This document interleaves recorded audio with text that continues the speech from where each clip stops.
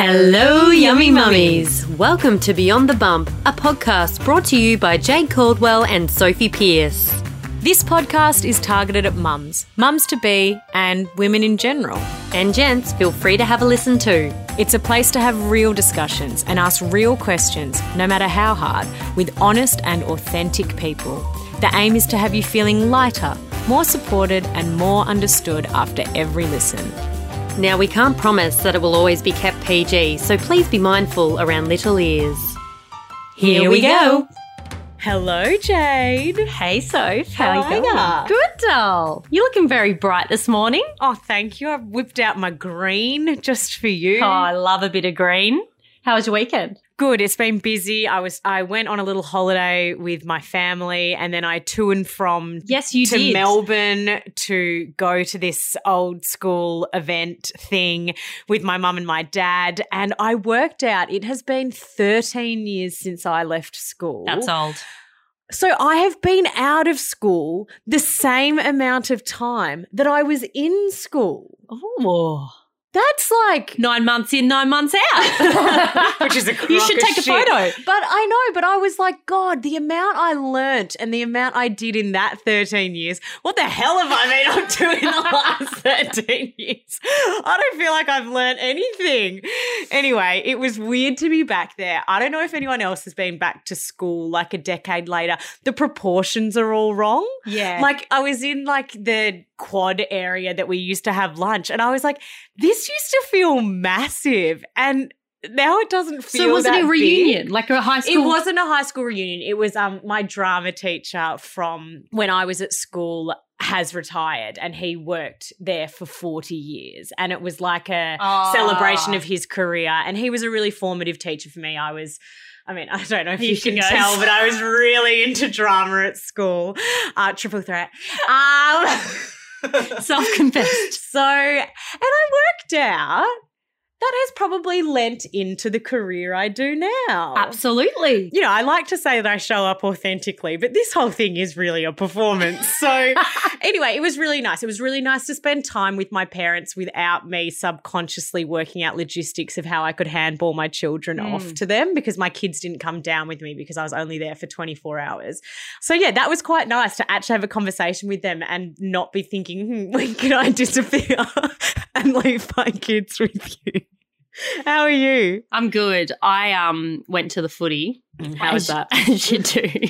Well, it was the first time we've taken all three girls, and it was an AFL match. The first and the last? Yeah. It was an AFL match, and I've got to say, like, the anxiety of a parent walking up a stadium when a whole stadium of people are looking down at you, and you've got a toddler that is taking some steps and then a few steps back, and you're thinking, if you fall down these stairs, they're like concrete as well. it would be awful. And then they want to play on those stairs while you're trying to watch it. It just does not work. So I took them downstairs, and I went outside, and they found the fucking fairy floss machine, and I'm like, oh, whatever. So I told the lady, I'm like, I know that you're doing really big buff head ones, but can you just tone it down and do like half size ones? And she's, yeah, but you just have to pay the same. I'm like, oh, whatever, I don't care. I'd pay more It's for the a smaller sugar. one. Like, please, give me the smallest one. I'll pay $25 per fairy floss. 100%. Anyway, so they had it.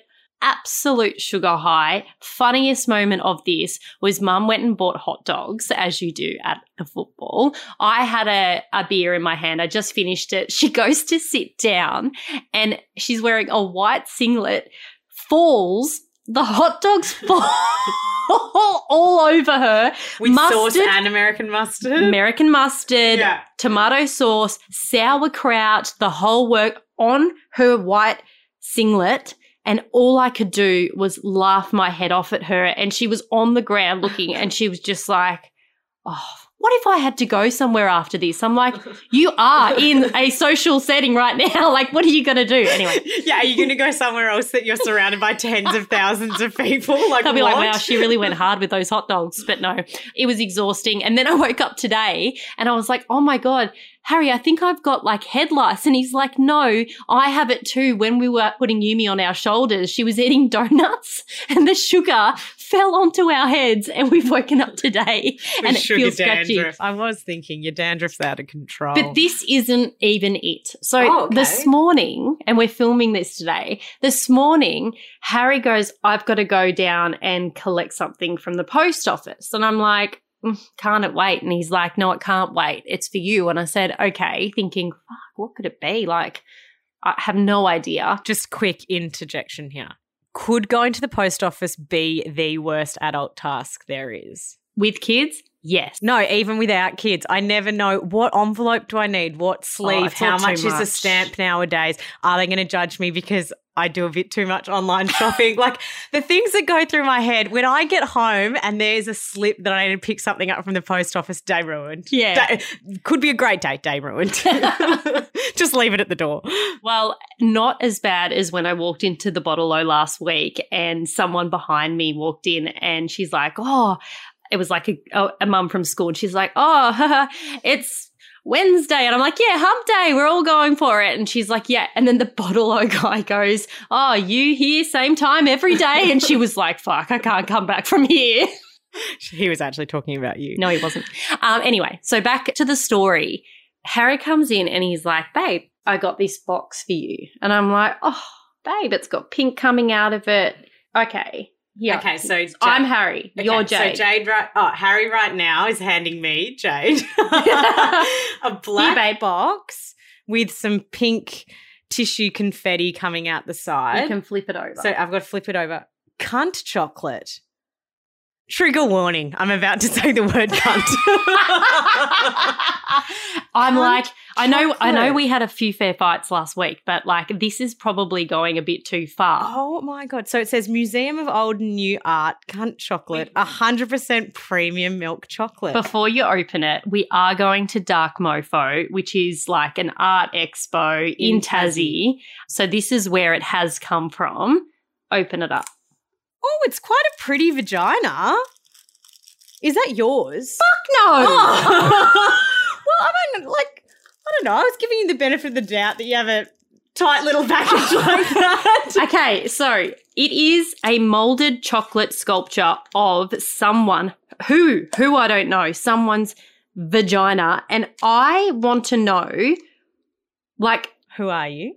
Who are you? Because in Mona, there is a wall of art of all these different vaginas. And do you like that I'm saying vagina? Yeah, and I know that you're putting every ounce of concentration in the V, into not F. saying vagina. It's vagina.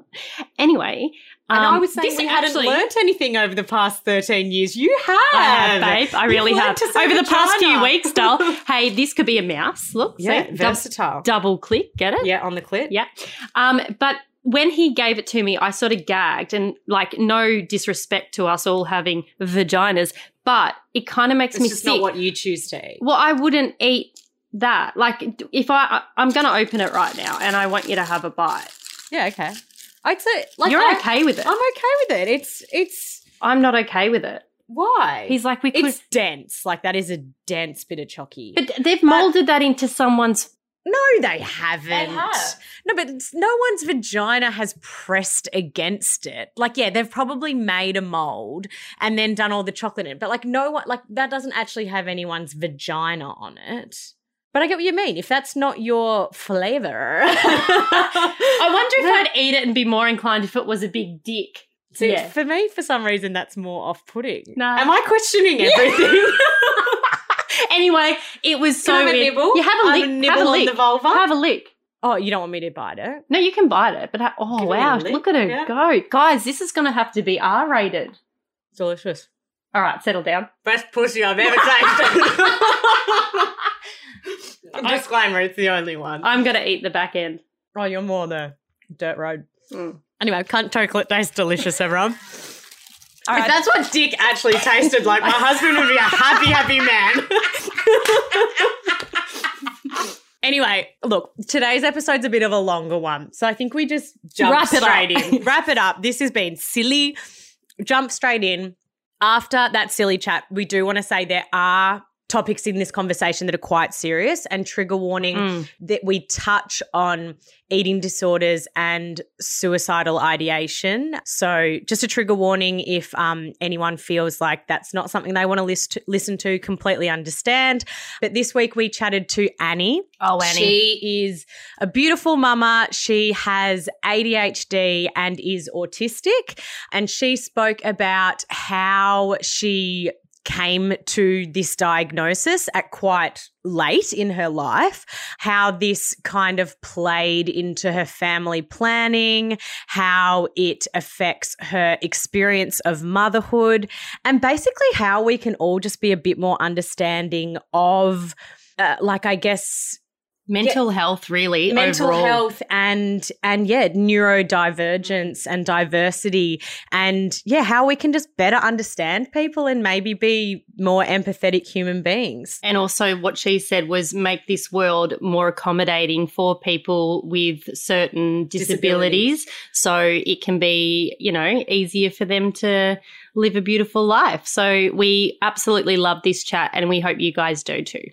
Hello, Annie. Thank you so much for joining us on Beyond the Bump today. Are you able to tell our beautiful listeners a little bit about yourself and your family and your background? Absolutely. Thank you so much for having me. I feel very privileged as a long-time listener with a 1-year-old boy. So my name's Annie, and I'm a 30-year-old disabled autistic lawyer, it's a mouthful, with ADHD, dyslexia and dysgraphia, and a bunch of other fun stuff, but that's probably all you want to know. And I have Ehlers-Danlos syndrome as well, which is like hypermobile skin connective stuff that can affect a lot of health things. Anyway, I was diagnosed with autism and ADHD at 28 years old. So that's actually not, it's a late diagnosis technically, but it's not even considered that late because most women still to this day are getting diagnosed in their 30s, 40s, 50s and 60s, because 80% of autistic girls are not diagnosed at age 18. Wow. And it doesn't get much better. Yeah, that's current stats. It's horrifying. Which that stat is probably so wrong as well, because it's so if wrong. so many people are relying on a diagnosis in their 60s, well, by the time you're 60, you wouldn't often be searching for a diagnosis because you would just be like, I'm me, I'm 60. Yeah, absolutely. You're like, most people definitely are far gone from trying to be understood and validated by the medical profession in particular. But I went to law school and dabbled in private law and shifted over to the public service. So I work in national security, legal policy, and have sort of been in and out of work the last few years because of health reasons. And then I had my little angel baby.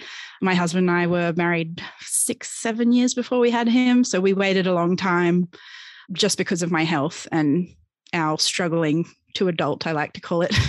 And he's magical and it's been hard, but having that diagnosis has been completely life-changing, because I 100% know if I'd have had him before that, I would have absolutely collapsed. And a lot of women do. It's big life transitions are usually when these things come out. So shifting from primary to high to post-high or uni to the workforce, motherhood, like big life transitions are usually when women stop having capacity to mask. And a lot of women are mostly diagnosed after their children these days. So it's probably one of the most common stories right now that kids are being diagnosed in their 3, 4, 5 years old. And then mum and dad are like, oh, that's exactly like me, which is the same in my mum's case. She was diagnosed a year after me in her early 50s.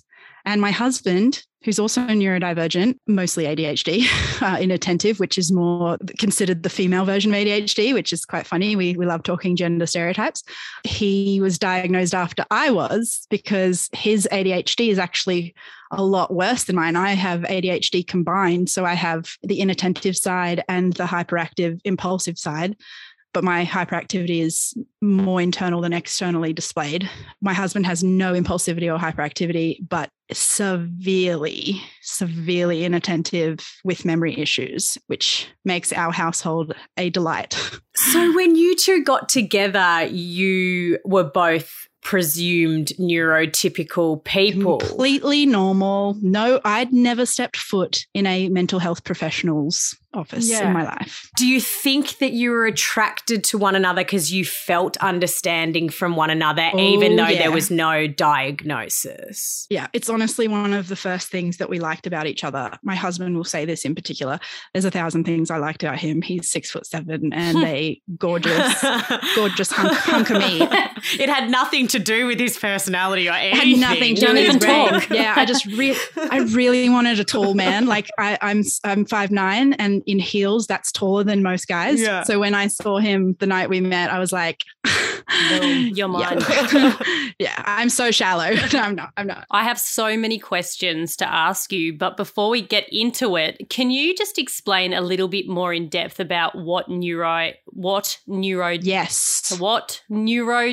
Wow, Jade. What neurodivergent is, yes. Yes. Okay, so the terminology, and I'm not an expert, and I'm still coming to terms with my diagnosis, which is why I've only recently started talking about this. But basically, neurodiversity was a name that was actually, named by Judy Singer, who's a British Aussie, but she was in Australia at the time. I think it was like her thesis or something in the 90s. And neurodiversity actually means every human. And it's the concept that we all have differences in our brains. We're all diverse in our neurotypes. And then you've got neurodivergence and neurodivergent. Very complicated, but to be neurodivergent, and people disagree a little bit on this, but not terribly.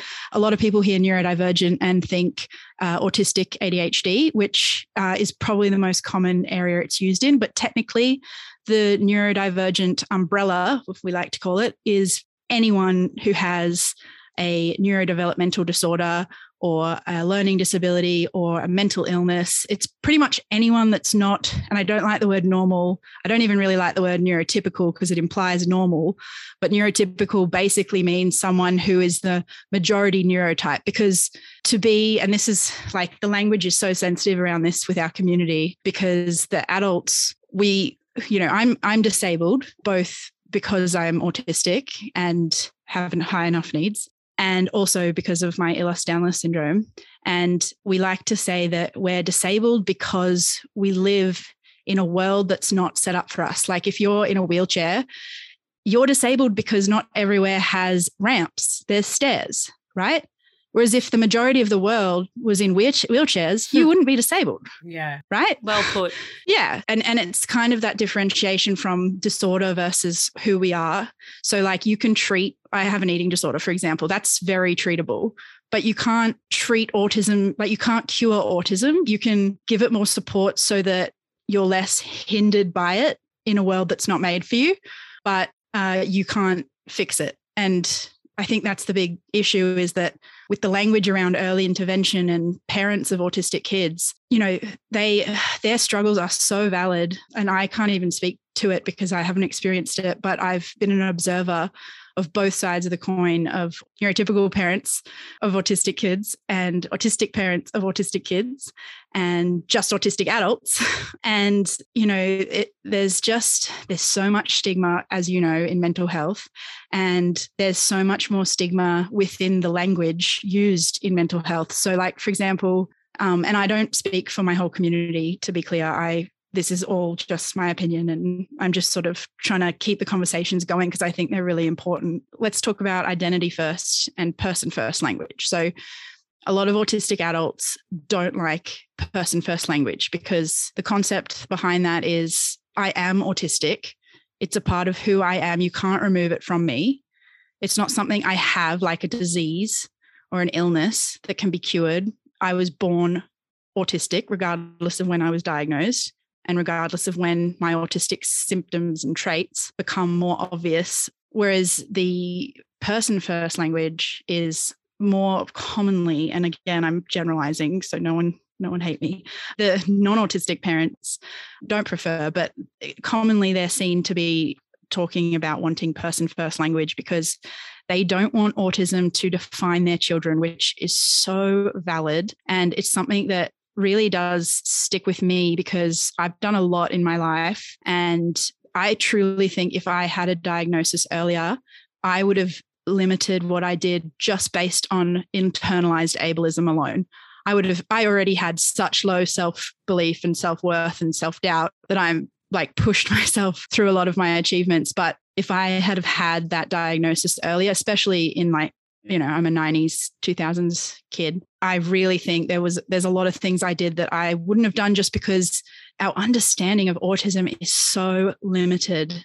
Like to this day, I'm on a lot of Facebook and social media groups. And one of the parts of my activism is actually helping other women understand their diagnosis or like seek a diagnosis, because we still live in a world that professionals aren't like, I think our grandparents, for example, doctors are like, the doctor knows everything. You go to the doctor, you trust the doctor. We now live in a world where Google exists, right? And we also live in a world where we have more complex, better research and more knowledge about health than ever. So doctors have a lot more on their plate to know. So I don't blame them for not knowing, but equally, I think it needs to be stated. Like, I think we need to get better at saying that's not my expertise, and they don't do that. So I actually have a lot of health issues. And so I've seen a lot of health medical specialists. So it took me 4 rheumatologists for one to truly believe I had Ehlers-Danlos syndrome. Not because I don't have obvious signs. I 100% have HEDS, which is just hypermobile Ehlers-Danlos. There's 14 types. What is that? So Ehlers-Danlos, it's actually really commonly co-occurring with autism, but it's, without being great at the medical terminology, it's issues with connective tissue. So it can affect everything from how you heal from scars to dislocating joints and having like dodgy joints, and you can have really tight muscles because your joint laxity causes your muscles to overcompensate and get tight. So you can have chronic pain. It can affect your ability to have anesthesia. Like some people more hypo or hypersensitive to anesthesia. It's so complicated, and we're barely touching the surface of understanding it in the last 5 years. And the hypermobile one, which is of the 14, I think it's 14, is the most common, but it's the only one that you can't test for genetic markers. So it's the hardest one to diagnose, because the others, it's just a blood test. But this one, you've got to hit all this criteria. And similarly to autism, the people who know about Ehlers-Danlos but aren't experts think that it's this tiny little list of things. So you've got to have a severe joint hypermobility, so really obvious signs of being hypermobile. So like I can touch my finger to my arm. Wow. So there's this test that you do, and there's like 9 body things, and you've just got to hit 6 or above to be considered hypermobile. And I hit 7. So there was one that I couldn't do. So one of the rheumatologists is like, well, you can't do that, so you can't have it. And it's like going to a psych and them saying, oh, you can make eye contact, so you can't be autistic. What? Yeah. And then another one said to me that my skin wasn't stretchy enough, because another one of the symptoms of a couple of different types of Ehlers-Danlos is to have stretchy skin. But that wasn't a big thing in mine. And again, it's like you've got to look at the big picture, because, and the thing about the autism spectrum, it's probably one of my pet peeves out of all the language usage is, people make comments like you're a little on the spectrum, or you're a lot on the spectrum, or we're all a little bit on the spectrum. No, that's absolutely not a thing. Like the spectrum it's not a continuum of severity or how much you might be on it. It's like a color wheel, right? So, and the color wheel, each color is a different area of issues. So you've got like motor issues, you've got emotional regulation, executive functioning, social communication, speech and language, eye contact, sensory issues. Like it's a wheel of traits. And some of us, like everyone's color wheel is different, but you have to hit a certain amount of that color wheel to get a diagnosis. But you might find some areas of that challenging and some absolutely fine. But it's not like, which end of the spectrum do you sit on? Yes. Yeah. And equally, it's how it's displayed. So one of the biggest reasons why women are missed in diagnosis, and girls, is one, because the diagnostic criteria was based on the male display. Like most of our medical system is based on male research by male doctors, because patriarchy, So the gender bias in diagnostic criteria is still very much there. And then equally the gender bias in how we raise our children, mostly still unconsciously so. Like I'm a massive feminist, and I still get hit with my own internalized gender bias constantly, like feeling guilty for asking my husband to do something. And I'm like, you're an equal part in this relationship. Yeah. Like, yeah. We've all been there. Yeah. Right. And kids, like, and I don't know how much of this is like biological versus environmental, but we treat little boys to this day like we're far more accepting of them and their behaviors, whereas little girls are still getting told to be good, not too loud, be polite. Little girls aren't too emotional and dramatic, or bossy. These things are still very much happening, a little bit more subtly maybe, but the implications of them are far reaching. So as a child, what would have been those issues that came up? Yeah. So my display of autism is very internalized because when I was a kid, and I'll talk about examples, but I had all of these problems, but I very quickly internalized them and felt so much shame that I changed my behavior. And so this is like the lovely, is it Courtney that you interviewed a few years ago? She was explaining this, and I can totally relate, is that I'd come home from school and have meltdowns, but I was the perfect little student. I mean, other than the only bad remarks in all my reports was that I was easily distracted and a bit chatty. But at school, I was a straight B+ A- student all through school, with not much effort, mostly because I couldn't make the effort for a whole number of reasons. And then I'd come home and I would literally break down when my parents like, "How was your day?" And my meltdowns, some meltdowns are very aggressive and physical, and some are really just extremely emotional. Everyone's meltdowns look different. So mine was either crying and upset or verbal aggression, angry. And I never really could understand, the anger was usually coming from a place of complete overwhelm and anxiety. But to my parents, it just looked like I was a pissed off young girl or something, preteen. Hormonal, I'm sure.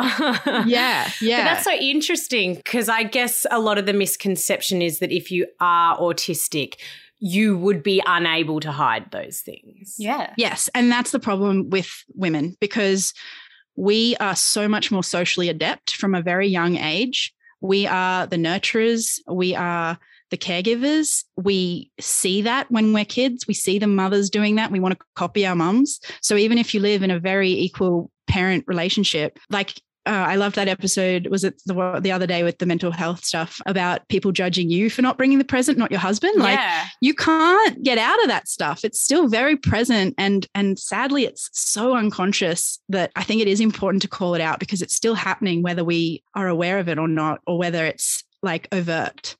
So little girls grow up, and from a very young age, they're usually much more socially adept, much quicker to talk. I was hyperverbal. I think it's called hyperlexic. Language, again, nonverbal autism, they prefer to be called non-speaking, because nonverbal implies that you don't, there's no verbal. It just implies nothing to say, but they probably do have a lot to say. Yeah, exactly. So girls are much more social, and equally and I think this is still a big problem, that even though we're getting more aware of girls, the young kids that are getting diagnosed are only the ones that really have overt, obvious or harmful behaviors. And I don't say harmful in a judgmental way. I just mean obviously if you're doing anything physical, people are going to be like, "Oh, we got to do something about that." Yeah. But if you're just a really sensitive little girl who cries a lot and is sometimes social, but sometimes withdrawn, people don't really suspect anything. And also there are non-autistic or neurotypical girls that are like that too. So it's not that obvious, but with little girls, because we are so socially adept, our issues tend to come out later, because the social environment becomes more complicated the older you get. But also the hormones. And hormones, yes. I can't believe they haven't done a study on just alone on females, because you incorporate hormones into a disorder. And that blows my mind. Do you think now the reason that we have people being diagnosed at 20 and 40 is because, now that we have all these different avenues of education and resources, we're able to diagnose now, and hopefully our children will be picked up and recognised at an earlier age, so we are able to do what we can to support them in this world? 100%. And I guess that's the goal at the end of the day, isn't it? Is that we want to not only get on top of everyone who's been missed because of, just where we are in our knowledge base as a society and medical field, but also we want to make it so that the kids growing up now or being born now don't have to have that issue. They're getting that support from very early on, rather than what a lot of us who were diagnosed late experienced, which was a lot of pain and suffering and comorbid mental illnesses because we weren't supported, because we didn't know, and because we didn't understand our own brains. We didn't have the language or the knowledge. Like, you don't know what you don't know until you know. Well said. Yeah. So for instance, I'd like to think I was a pretty self-aware person growing up. I tried desperately to understand myself, and especially in the sense to try and be as normal as I could and hide the things about me that were obviously not normal. But as I got further into therapy, and this is actually another problem, is CBT. Some people are pro CBT for autistics or neurodiverse, but I didn't like CBT because it didn't give me what I needed. And what I needed was self-awareness and self-compassion. And CBT is a very cognitive therapy that focuses on seeing your thoughts and then choosing to change them. And I didn't have a choice in changing my thoughts. So getting diagnosed and having access to therapists that understood autism is what helped me in basically getting what I've always needed, which was acceptance and truly understanding myself, even enough to be able to advocate for my needs instead of just suffering in silence and getting consistently burnt out and breaking down and having meltdowns. And were you doing CBT and having therapy before your diagnosis because you were having mental health issues, potentially because you've never had a diagnosis, or was this after your diagnosis? Yeah. So, and this is where the whole life transition stuff happens around. I don't know how to explain it other than like our autistic traits get more obvious when we have more pressures on us or big changes in life. So I did 5 years of a double degree and I've had severe anxiety my whole life. But growing up in the 90s, I think we all understand that mental health wasn't very aware. The world wasn't that aware. But on top of that, I'm a military brat, and the military are particularly mental health avoidant. They're getting better. They have a long way to go. But I say that because if you think about it, if you have any mental illness or any mental difference, it downgrades your MEC, which is like the ranking of how ready you are to deploy. So you've got to be like top level fitness to be able to deploy. And the people who are in the military, all they want to do is deploy. All they want to do is the job they're trained to do. So if you've got any mental health issues, you're not going to be open about. This is actually for physical health issues too. My dad had severe sciatica when I was a kid, and he went to a off the books doctor for help because he didn't want his MEC downgraded. Yeah. Which so is now biting bury that shit. Yeah. Yeah. And it's biting him in the ass because he's dealing with DVA now. And they're like, well, you didn't have that pain back then. And like, well, I did, but I didn't tell you about it. Yeah. I give that example because it explains, like, if they're doing that about not a big deal physical health stuff, then what are they going to do about the stigma attached to any mental illness? So I grew up in a family that was like, there was a book that came out before I was born called The Mask of Command. And I find it so funny that it's always been my dad's favorite thing to mention because masking is such an autistic thing, right? And the mask of the command is basically saying that, you know, you go out with your soldiers and you put on that leadership mask and you don't show weakness and you don't show vulnerability and you lead them with your greatness. But that was your day in, day out, without maybe the toxic masculinity, but that was your everyday for you. A little bit of that. But yeah, absolutely. That was my life. But even in today's culture, you've got parents that if they don't have the tools and don't understand that their children are suffering with a disability or they've got some issue, they either get really thrown in conversation when they're out and embarrassed, or they don't know what to do. And when they actually go through this process and get tools that can help, the whole family dynamic goes 360 because they're like, you know what, we now finally can understand you, which means we can help you. So it's almost like you need to Same as adults. But how hard is it for a parent to accept that there may be an issue with your child? Because I know personally, obviously, that, you know, autism, I have a Down syndrome uncle. There are so many disabilities out there as well. Yes. But the thing is, if you cannot address what is happening in front of you and just sit in denial, you will never be able to make your life easier. 100 and 1000% true in every way. And it's such a big problem because, I mean, mental health is so stigmatized and disability is stigmatized. I mean, that's kind of the concept of the neurodiversity movement, is that we the autism diagnosis. A lot of people don't even like autism spectrum disorder. They like autism spectrum condition, the pathologizing of our essentially like personalities, almost like our traits. They're symptoms for doctors, but for us, they're just traits. Like they're who we are, right? And so unfortunately, like it's not like an easy fix because you kind of need those systems in place so that we can be identified as needing support. Yeah. But at the same time, all that does to the broader community is perpetuate stigma and makes parents feel shamed about it and like rejected from their own communities. I feel like we've come a long way, but there's still definitely that stigma of like, oh, do they have ADHD or do like the parents just feed them too much sugar? Or like, are they autistic or did they just get too much screen time? And it's like, that is not what, like you can't just all of a sudden go, oh, like if I stop them watching TV, they're not going to have their traits anymore. Like, oh, that's such rubbish, right? Yeah. And so I don't know if you've heard of this before, but there's a term called the refrigerator mum. And I think it was in the 80s or something. I'm not super familiar with it, but basically they used to blame parents or mums particularly for having autistic kids. Refrigerator mum means you were cold and emotionless and you didn't give them that nurturing. And it's funny because I think there's a really high rate of genetics in autism. You don't have to technically have it. It's not always genetic, but it's highly genetic. I think the percentages are something up in the 60s or above. Oh, wow. Yeah, it's pretty high hereditary, but again, it doesn't have to be. So I like to make that clear because some people are then like, oh, you have to have it in your line. No, you can literally not and still have an autistic child.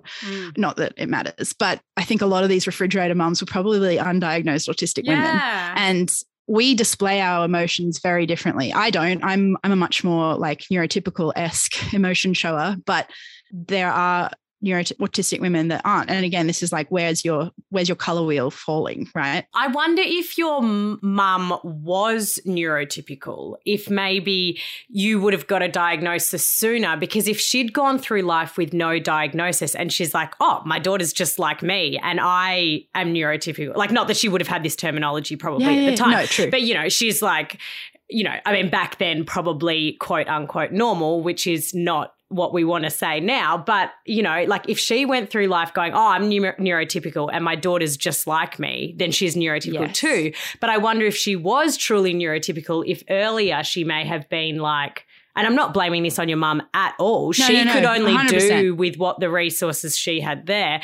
But I wonder if it maybe would have stood out more to her as traits or differences. Yeah, 100%. And I'll add that I have very much genetics in the play here. Like I've got cousins on both sides of my parents' families with autism and dyslexia who are mostly all getting late diagnoses. But I think that's 100% true. And my mum actually went through a phase when I was diagnosed of like feeling really guilty about it because she felt like she should have done more, but she didn't because again, I was just like her. Yeah. And I think it's a big risk actually, because, and this is like when I heard Courtney's episode is she knew there was something different, right? She's neurotypical and her daughter, one of her daughters was autistic and she kept pushing. And it's really hard to push against doctors because doctors there's a power divide with the doctor-patient relationship. And doctors, as we know, can be very arrogant. So when they're telling you it's normal, which a lot of them do around child behavior, there's such a broad range of what's normal, then it's hard for you to say, well, I disagree. They're like, well, I'm a pediatrician and I know more than you. What did you finish high school? Like, it's so horrible. And so like, it's great that she did keep pushing because she did get the outcome she wanted. And it's been so like liberating for her family. But I think there's an error, like a problem there, a gap that potentially the many undiagnosed neurodiverse women are not going to have that because their children they can be very different because obviously we all have different displays of it, but most likely, like my mother and I, they can look really similar. Yeah. So it's like hard to think that there's anything wrong with your child when you and your extended family have been similar to that. Like, how do I know that I don't have it? Yeah. So, and that's hard because I think if you don't do a deep dive of research, you really run the risk of, if you just Googled autism, you're going to get the most generic, stereotyped list. 5 and you're going to be like, points. yeah. But like, I overthink. I have anxiety and depression. I know what you mean. yeah, you know what I mean? Like I have a lot of mental issues and I feel like this year I've done a hell of a lot of work. I still have medication to make sure that I'm balanced. But, you know, someone actually messaged me. I've had it twice and they've said, have you ever been tested for ADHD? And I said, I have never been asked that by my doctor because I guess I don't show signs of it. But just sitting here listening, like you actually, and I'm not saying that I do and I'm diagnosing myself, but you're hitting my heart. Like what you're really speaking to me in terms of, and it might even just be a mental health level. I'm not sure. Yes. But I don't know. It's true. Yeah, no. So I think the first part of that question is we've got to understand that mental illness is slightly different and every neurotype can have mental illness. So I also have anxiety and depression. My depression is periodic and it's actually usually a result of my autism traits becoming worse because of environment. But there's a lot of overlap in trauma and anxiety and autism. So a lot of the stuff that we suffer with can sound really similar. So and this is where it really becomes important. I would suggest to anyone out there who's even slightly thinking any of this sounds familiar, find a psychiatrist or a psychologist, because you can do either, that specialize in autistic girls and women. Because even if you see a psychiatrist that specializes in autism or a pediatrician, there's still a high chance that they don't have expertise enough to really spot it. If I'd have gone to anyone other than who I did and the few people like him, this psychiatrist who only works with neurodivergence and mostly adults, which again, it's much harder to diagnose in adults because we have found all these techniques over our life to hide the things, because society constantly tells us we're wrong and weird. So we don't want that message and change our behavior if we can. Anyway, but that would be my biggest thing because, and it's actually another issue is that even when women are diagnosed, they have such severe imposter syndrome about whether they truly are autistic or ADHD because the amount of misinformation out there is just, there's so much of it. It's so hard to fight back against. I went through that the first year of diagnosis. I was like, really? You'll love this story. I'll give you a really, really brief summary of how I actually got diagnosed. Well, that's going to be my next question. So what led you there? I think this actually might help people understand because I talk about people not understanding, but I was one of those people. I had no idea about ADHD and autism at all. Like, I didn't even know what Rain Man was, which a lot of people talk about autism and Rain Man, but apparently he's not even actually autistic. So whatever. So what happened for me, and this will help give you a picture of what even led me down the mental health road, is that I finished my 5-year degree and I started full-time work as a grad. And I'd always struggled with working. I'd always struggled with everything, but muddled through and, military discipline and strength, you get on with it. My gosh. Yeah. So I started working. I did my grad year and that was very hard. But I kept going because I'm pretty determined. But I burnt out severely. Like I was barely 2 years into full-time work and I just literally couldn't move. I don't even know how to explain it. At the time, I thought it was because I had a boss who was an asshole and I just blamed it all on him. It definitely wouldn't have helped, but I just was like, it's him. It's not me. But I'm just even thinking about this, like, okay, no matter what you do, if it's in a new career path, whatever, the first 2 years are going to be stressful as fuck. Everything's new, all of that. If you are on top of that, being told by society that traits that come naturally to you are weird and are going to be seen as, are going to be challenged or judged. Yeah. Like, I'm exhausted even thinking about that. But that's why you work in overdrive. Like even sitting, Sophie and I are really different. And even sometimes when I'm talking, I second guess myself and then I actually get in my own head and then I actually go, oh, you're not doing good enough, and I psych myself out and then I go for a mental blank and I'm like, hang on, just regroup. And it's like almost like self-sabotage. So trying to do a uni degree. Self-fulfilling prophecy. Yeah, but doing something and then dealing with your own anxiety that's pretty much telling you to fuck off at the same time. It's like that is a lot of mental energy and exhaustion. So much. Yeah. And the thing like that people don't talk about is uni is so different to full-time work. And I did law and commerce. So that's like very low hours. That's not like a science degree where you have a lot of lab hours or medicine. I think I did 4 subjects a semester and had like a 2-hour lecture per subject a week and maybe a 1-hour tutorial. Like I think it was 12 hours a week that I had to be there, and I didn't even go to half of that.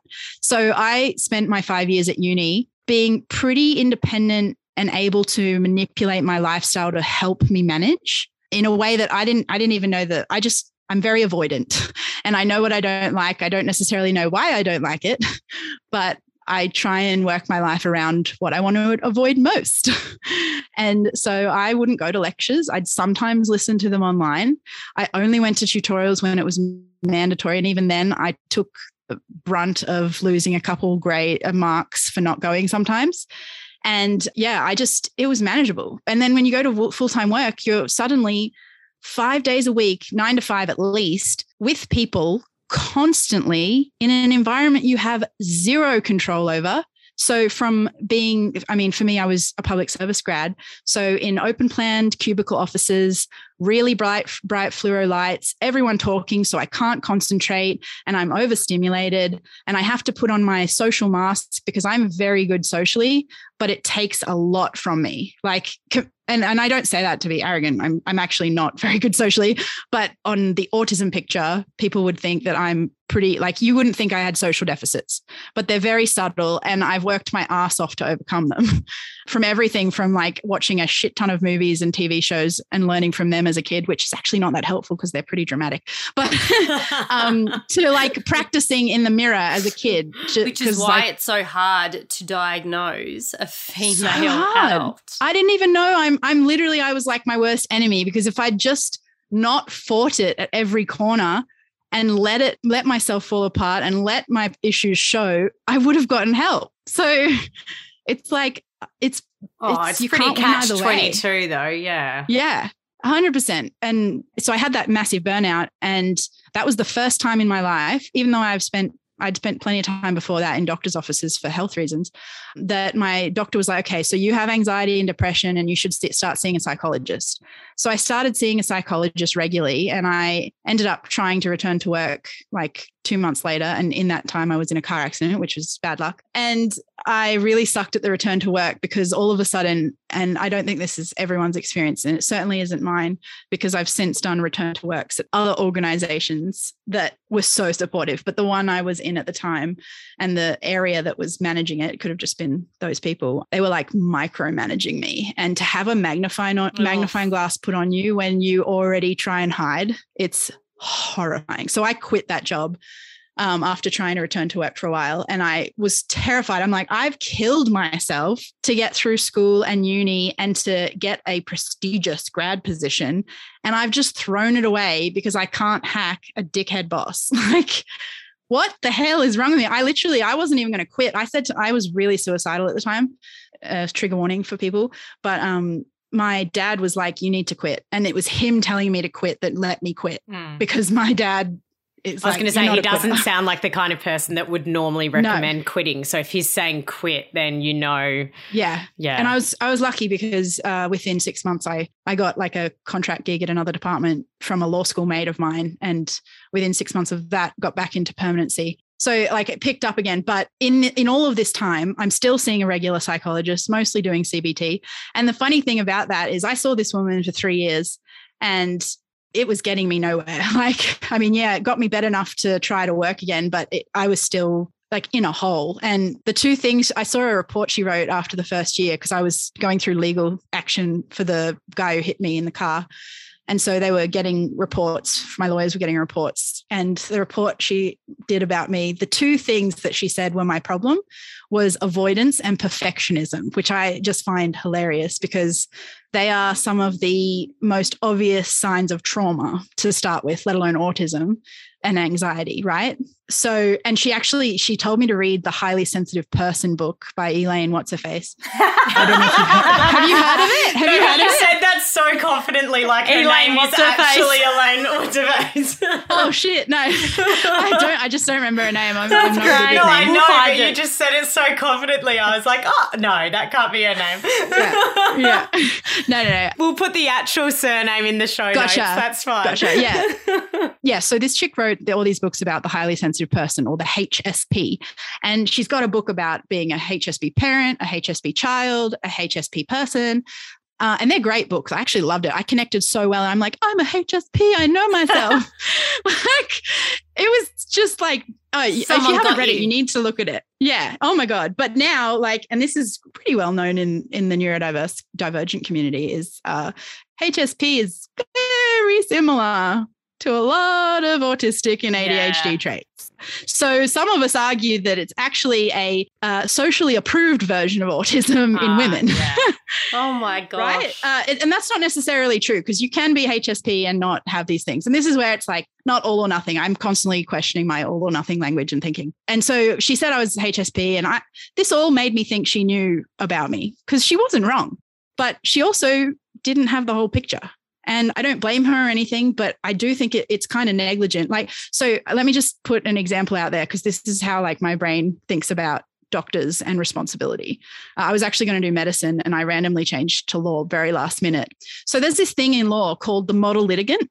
And it's basically a system that means that you have a responsibility as a lawyer to act in the best interest of your client and to be competent. So there's a few like specific things around it, but if you have a lawyer that represents you that's like not competent in some of these ways, you can literally sue them. I think it's sue them. I'm a shit lawyer. Don't listen to my advice. But there's like a whole thing. And actually one of my jobs in one of the public service roles I was in legal was legal strategy. And our role was to look at our entire caseload of lawsuits, which was huge, and to deal with model litigant claims, which was a few. And so as a chronically ill disabled woman who's seen at least 100 doctors in the last 15 years, I'm not being hyperbolic, that's true. It astounds me that there's not the equivalent of a model litigant for doctors, because if there was, I would be loaded. And this is where it goes back to what I was saying earlier about the expertise and like owning that you might not know all of that, because I think you have a responsibility. And this is also where awareness and understanding and education and research comes in, is that like, it's not like that psychologist knew I was autistic and ignored it. She literally didn't know, like I didn't know. But that to me is a problem. How is it that one of the key mental health professionals that people see, and you'd been seeing her for a substantial amount of time. Yeah, amount of time. So it's not like it was just the surface level. Like we dug deep, and it was still not obvious to her. And this is not uncommon for women on the spectrum. But like, if they're not finding out, then what hope do we have? Like those people like Courtney who blame themselves and think that they're being, they're getting told by medical professionals that there's nothing wrong, and then they're getting gaslighted. They're doing that, and yet they're right. It's just, it's upsetting. But how much do we need to know? Like, I guess you don't want to be so overwhelmed with so many names and labels. 100%. So how do you know, like, when do you get to a point where you're like, that is enough for me to understand enough about myself to go from here? Yeah, I mean, I think there's so many layers to that question, but I'm probably going to take it literally and think like, how can they help these medical professionals? For instance, I actually started to study a psych degree a few years ago because I was like, I'm going to fucking sort this out myself. Like, I wouldn't be surprised if you did. Yeah. So I started my psych degree and I immediately quit when I saw the stuff they were teaching, because they had like, I don't even think they had a unit on autism. And the stuff in the textbook, an intro to psych on autism, was like 2 pages. And it was the most ancient, extreme, stereotyped version you could ever imagine. Like, I was like, is this being taught still? Like, let's move on to your experience as a mother. Did you have reservations around becoming a mother?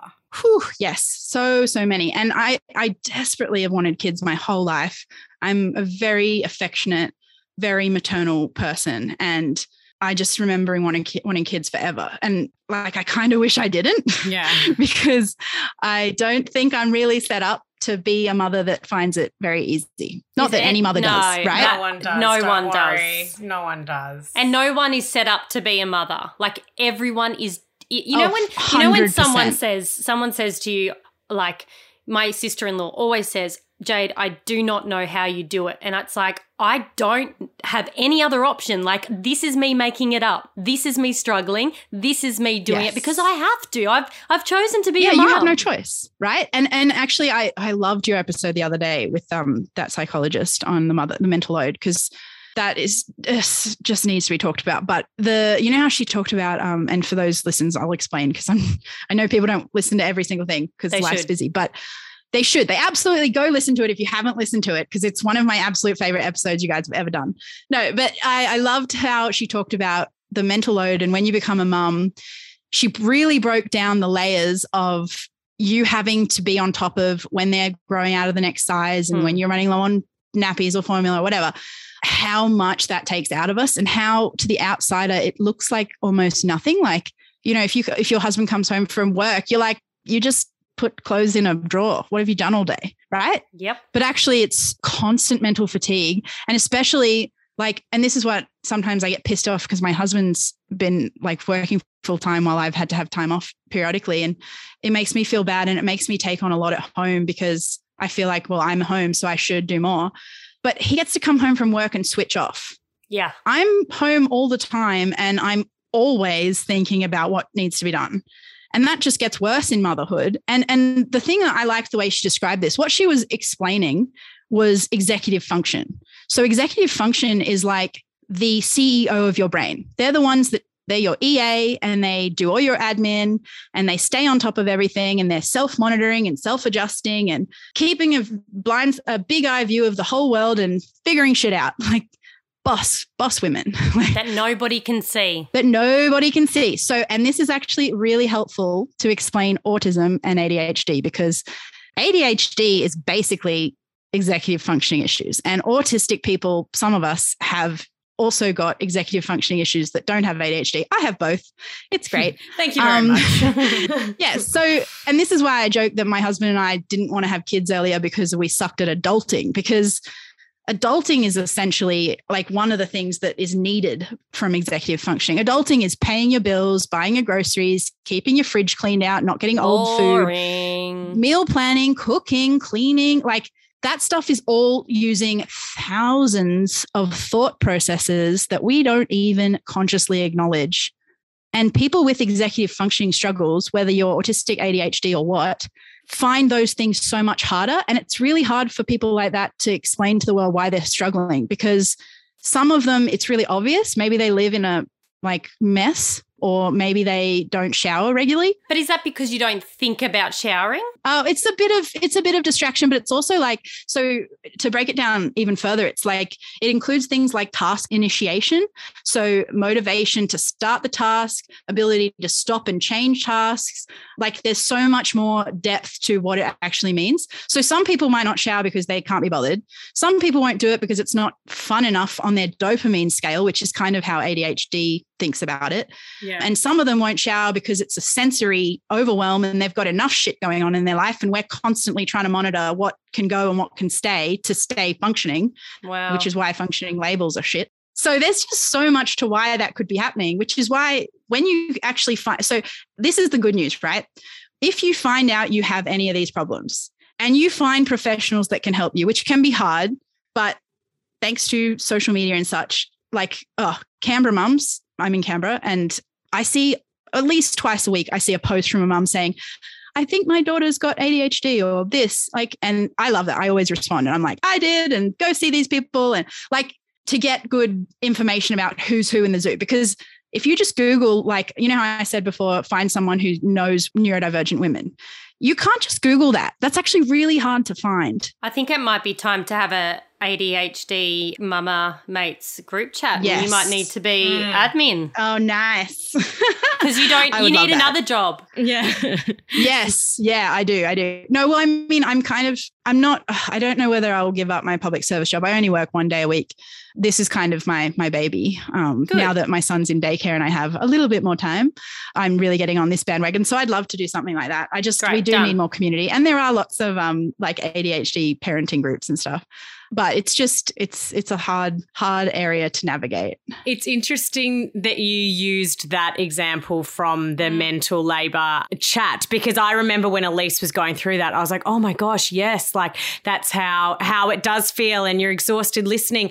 And actually 2 women wrote in and they said, thank you so much for breaking that down. Amazing. I have ADHD and that is how every decision feels to me. And I find it really, really difficult to explain to people why I get so mentally exhausted. And she said the way that she broke it down is exactly how it feels. And I was like, oh my gosh, that really paints a picture of what a day must feel like. Yeah. And it's hard because when we explain it to people, and this is just human nature, you don't know what you don't know. So when I say it's really hard for me to do the dishes every night, you're like, just do the dishes. It's not that hard. It takes 5 minutes. Yeah. There is so much more to that. And this is like where it's really misunderstood. Exactly. And so for me, my biggest issues with my neurodivergence are in executive functioning and sensory. So even though I've like outwardly looked like I've achieved a lot, and I have done that at a cost of like barely holding it together. Yeah. And I'm not just talking like, I mean, a lot of us barely hold it together, right? But I'm talking like, I'll be frank, like this is so embarrassing for me to say, but it has to be talked about. When I was working full time, my husband and I ate takeout every night of every day of every week. And that was not because I was like not trying to eat well. It was because if I had to work full time, other shit had to go. And that was stuff like cooking, cleaning. My house was a disaster. It looked like I was a hoarder. I'm not a hoarder. I just had no executive function time or energy to sort shit out. So stuff just piled up. Like to the point where it's taken me a year of getting a personal home organizer, thank you to NDIS, to fix my house. And I have never been happier. So highly recommend everyone get one. And have you found that same feeling once becoming a full-time mum as well? Yes. Or is that how you function, is by outsourcing as much as you can? As much as you can, but unfortunately you can't for a lot of things that you need to use those resources for. So for instance, daycare is fabulous. For me, daycare isn't even about working. It's about having a sensory break from my delightfully loud and rambunctious little dude. And honestly, my favorite thing about daycare is not feeding him during the day. Not having to think about that. Not having to think about what I'll feed him, buy what I'll feed him, prep what I'll feed him, clean what I'll feed him, and then like make sure the next meal isn't the same thing. Like this. And let's be honest, he probably won't eat it anyway. No, well, I'm not at the full toddler stage yet, so he still mostly eats what I want. But that is a huge drain on me for executive function. And there's lots of stuff like that. So another thing is sleep deprivation. And I got the statistics, as I love statistics. The rates of autistic women experiencing postnatal depression is 60%. Wow. The general population is 12%. And they have 40% chance of experiencing prenatal depression, which is not actually that surprising to me, because just based on our own struggles alone and the demands put on mothers, it makes sense why we are set up to fail completely. It's horrible. And for me, like, the sleep deprivation is huge because that's I sleep a lot, always have. And it's been one of my ways to cope with the craziness of the world and sensory overwhelm and cognitive fatigue. And you can't sleep whenever you want with a kid, especially those first few years. That was a huge, huge struggle for me. And I had a good sleeper. My little boy, Leo, is a legend. And I still really struggled. Whereas I have friends who had babies that didn't sleep and they got postnatal anxiety. And I'm like, no shit. I'm a good sleeper and I'm borderline. Another question that got sent in was by someone who has ADHD, and she doesn't have children yet. And she said that she feels like she's ADHD proofed her life by doing things like setting reminders and that kind of thing. But she said she's really, really worried about becoming a mum because she doesn't know how she can possibly ADHD proof her life with a baby. Yeah. And honestly, I don't either. Like, and this is where external, no. I mean, I don't know, but I do know how to do it. Like, I don't know to do it myself. So the answer to that, and this is kind of what annoys me about our medical system, but autism is a disability, ADHD is not. So I can get NDI. I'm on NDIS for my autism. What is that? Sorry. Oh, sorry. The National Disability Scheme. Okay. So they give me money to see therapists and get support. Like I get a cleaner once a fortnight, and yeah, you can get a bunch of stuff. Like some people get gardeners and meal delivery. I have a personal organizer from it. You can have support workers. It just depends on your needs and your plan, and it's a whole thing. But ADHD people can't access that. And yet most of the community would argue that they can have just as debilitating needs. Yeah. I certainly would, because my ADHD is just as horrible as my autism issues, if not more sometimes in a functioning capacity. Anyway, I hope that changes one day. But in the meantime, hopefully, if you have access to the money and the funds and money. Laughing with you, not at you. I know, it's totally fine. If you have access to it, I would find a mental health occupational therapist, which again isn't that easy. The reason I say that is occupational therapists are supposed to be able to help you function in every way, at work, at school, like they help kids with learning disabilities and whatever. I also, and I say this because I didn't know what any of these professionals did before I experienced it, including speech pathologists. I'm now seeing a speech pathologist to help with my eating disorder and like the interaction of my eating disorder and my autism. And I just thought they dealt with lisps, but they deal with like your ability to eat, your sensory issues to eat, so much more. So a mental health OT can help you with pretty much everything to do with your ADHD issues. And they are the ones that have the skills, knowledge, and I guess I like to call it imagination because I feel like I lack the imagination to think about ways to overcome stuff. I'll see the barrier and then it'll block me, or I'll go externally. This is why I'm a research fiend, because I was like, I need to find out the answer, but I can't just be like, oh, just try this. So the mental health OT is ready to go and say, like you say, I can't do this. And they go, let's try ABC. And it's a process, but that usually helps put things in place. So for me, I've been trialing and error a few things, but I've tried meal deliveries. I've tried, like, I have a real problem with food and like meal planning and reading recipes because of my dyslexia.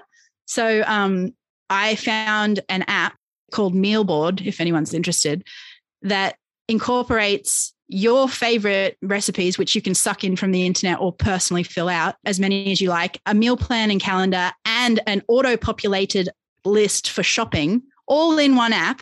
I know it sounds magical. The only downside is it's a shit ton of work to set up initially, but once you've got it going, oh my God, it like halves the amount of executive functioning needed to feed yourself or your family. So like it's those sort of things that a mental health OT can help you with that I was terrified as well. And having access to good psychology and OTs who understand mental illness or anything like that, that's definitely the way I would say go about fixing it. You can't really rely on yourself to do it. I mean, we have these issues for a reason. We're just not naturally gifted in this area. We're gifted in other ways. Yes, thank you. Yes. I don't know if you've heard of a thing called twice exceptional. It's me. Just kidding. Yeah. It kind of sounds like douchebaggy. Oh, but it's not me. So twice exceptional. And I think this is important to bring up because it's another reason why the girls are particularly misdiagnosed, but it's not a gender thing. But twice exceptional is a terminology used in schools to say that you have two exceptionalities. One of them is a giftedness exceptionality. So that can be gifted musician, intellectually, with maths, like any sort of giftedness. And the second is a learning disability or like just any disability, but it's generally like dyslexia or autism or whatever. And the interaction of those two exceptionalities, one being nice and fun and the other being a pain in the ass, but also like you can't change. You can just get help to support. they interact together. And my psychiatrist says I'm twice exceptional, but I'm like, yay, I'll take it. I don't know that I am, but I was very gifted at maths. I am so good at numbers and patterns. I did the top extension and advanced maths with no effort, but suck at English, suck at language, like not language, but like reading and writing without a computer. and like my auntie's Mensa, like, oh, wow. I'm not trying to toot my horn and say I'm really smart, but also like I have some gifts that I'm sure many people have. And the problem is that they mask my disability and my disability masks my gifts. So even though I was a A-B+ student, I 100%, if I'd had the right supports for all of my neurodiverseness, I would have 100% been an A+ student, like easily. My brother was in advanced maths in year 11 and 12, and he was struggling. Like it was the first time in his life he'd struggled with maths, and he dropped back to general maths and topped the school. Like his struggle wasn't that he wasn't good at maths. It was in the learning disability. I don't know that my brother has a learning disability, but whatever. But I get what you mean. It could be like you're a gifted musician, but then you struggle with communication. So it might be, you might avoid going to a music lesson because you're too scared to communicate with your music teacher. So then they've both got in the way of like one another or whatever. That's a really good example. Or like maybe you struggle to read music, so you need it written in a different way. Like I've always struggled with the lines and the dots of music, like visually to take that in, because I've played a few musicals in my time, but my ADHD means I've never lasted more than like 2 months. Anyway. Jack of all trades. Yeah. But like I used to find when I played music is I'd write the letters, like A minor, whatever, like, because I couldn't read music like that. Yeah. And I think that's probably my dyslexia, who knows? But it's that sort of thing. And recognizing that is really helpful. And I think it's important because these are like the most underdiagnosed. So women are very underdiagnosed. And then like the people who suffer the most are people like, the BIPOC community, all the marginalized groups. It's like the more marginalized, the more you're going to not have access to support. Yeah. Exactly. The intersectionality. So this is one of the intersectionalities, twice exceptional, where, it's not like I struggled at life. I still graduated with a double degree with law honors, and I actually studied at Oxford on exchange. I was president of my law society. I got a grad job in a top tier law firm and a public service department, which are highly competitive for extremely high achieving normal people, let alone anyone with any disability. But all of these things almost could have got in your way as well to getting a diagnosis. That's 100% true. Like there's no way anyone would have looked at my resume and how I am and thought you've got anything wrong. But behind closed doors, I was not coping, and I have got severe mental illnesses because of it, like my anxiety and my eating disorder. And my explanation of this is that if I'd had the supports, I would have been able to do the same amount of stuff I did, probably plus more, or at least with less pain. And I wouldn't have had to develop comorbid mental illnesses that have now like plagued my life and really impacted my physical and mental health. And that's the problem with the lack of diagnosis and support and understanding and acceptance, blah, blah, blah, is that the ramifications are you will suffer in some other way, whether that's mental illness, poverty, lack of employment. Autistic people are the most underemployed, unemployed, which are both important terms because we're not only less employed, but even when we are employed, it's at a way less level than our capacity in the whole population. Like, it's crazy. Yeah. What are your methods now that you are a parent and you have little control over the noise and the other sensory experiences around you? What are your kind of methods to overcome that or to deal with that overstimulation and sensory overload? Yeah, absolutely. Great question, and something I'm still trying to deal with. But first of all, have a good partner.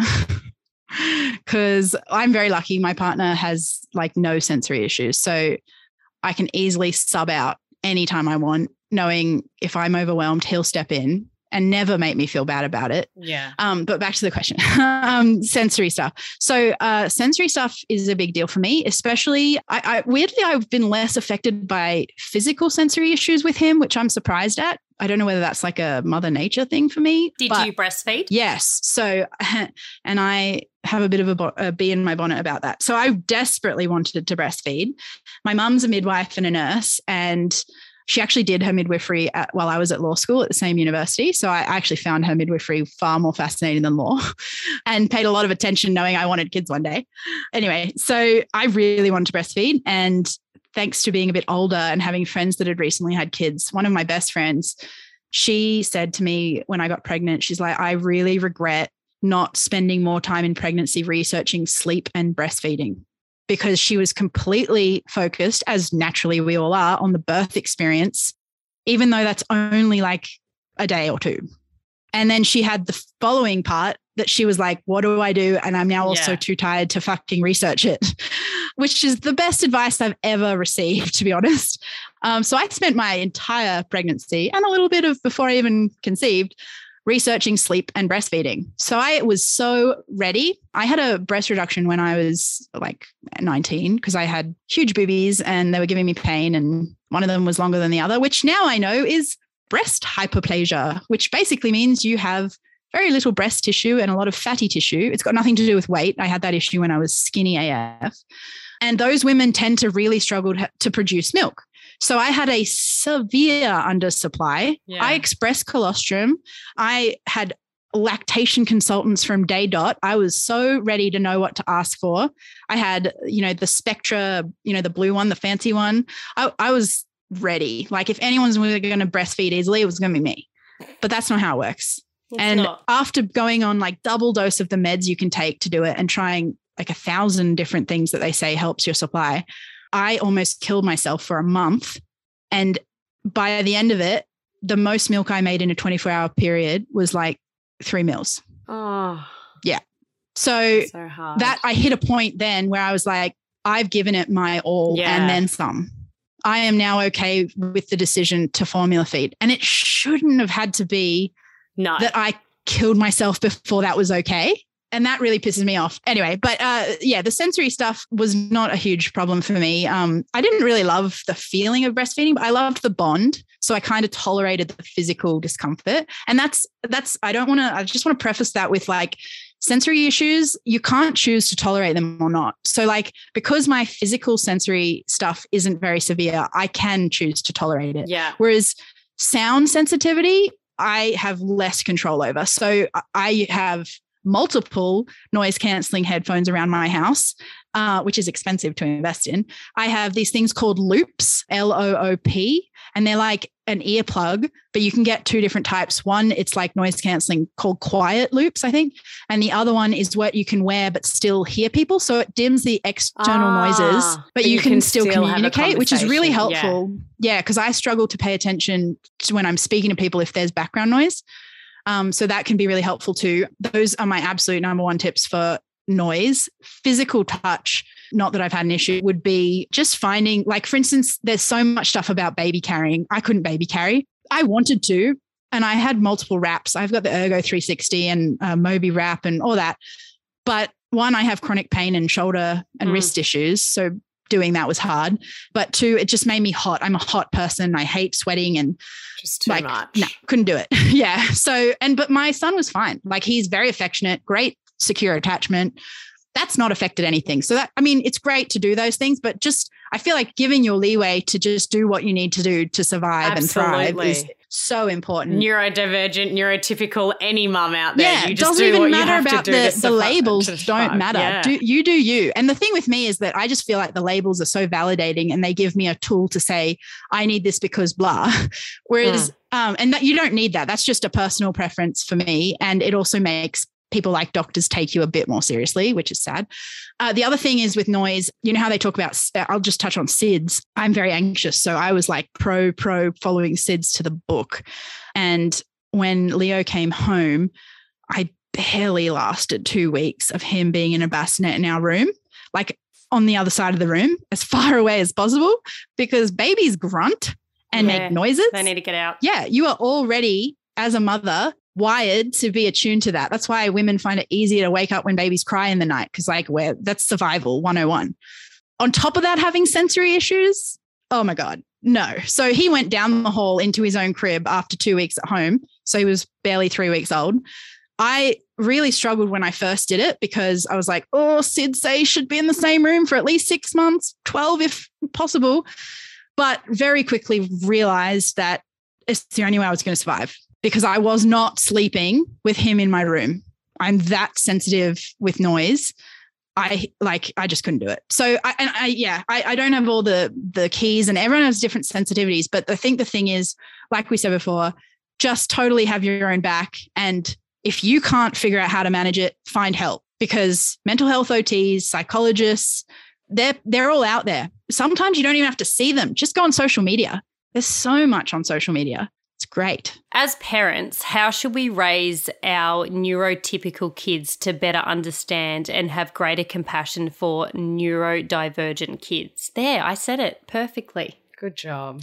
First of all, the fact that they're asking that question makes me not really worry about those people. Yeah. Because I feel like they're probably pretty woke. And I mean, I don't have the answer because I haven't experienced this myself. But if I had to say what I think could help, I think it would be similar to most marginalized intersectional things, is that the same as raising your kids to not judge body size and to know that someone in a larger body is still a good person and doesn't mean they're lesser in any way. It's the same thing, but that's a visible thing, right? So first of all, it's even recognizing neurodivergence, which, to be honest, how are your kids going to do that when doctors can't do that? So don't put pressure on yourself there. I think it's more of a general, just raise your kids to be good humans. And I'm not saying that to say people aren't doing that. I'm just saying that to say, I think if you don't focus on the specifics and just focus on, if we raise our kids to be very accepting of diversity and differences and to show kindness and compassion, both for others, but really for themselves, because the more you externally display compassion, the more you actually have a nicer inner voice. And a lot of us with perfectionism and anxiety and other mental illnesses, we are the most critical of ourselves with very nasty inner critics. So it's really important to model that behavior to your kids. And I'm not a parenting expert. Imagine the rate of bullying, how much that would go down if everyone did more of that. Yeah. And at the end of the day, that's actually exactly how it would help neurodiverse kids, because I was extremely bullied at school. My mum, way more so than I. She had her head bashed against the wall. Hopefully she doesn't mind me sharing that. She was so traumatized, and she's a lovely person. She's just nerdy. Yeah. And I was bullied mostly for my weight, but I was probably I was called Blondie in high school because I was really gullible and naive. And I do understand sarcasm, but it's a very cognitive understanding, not an innate one. So I can understand it if I get the context and I know what it's about, but it's not a natural response for me to pick up on sarcasm.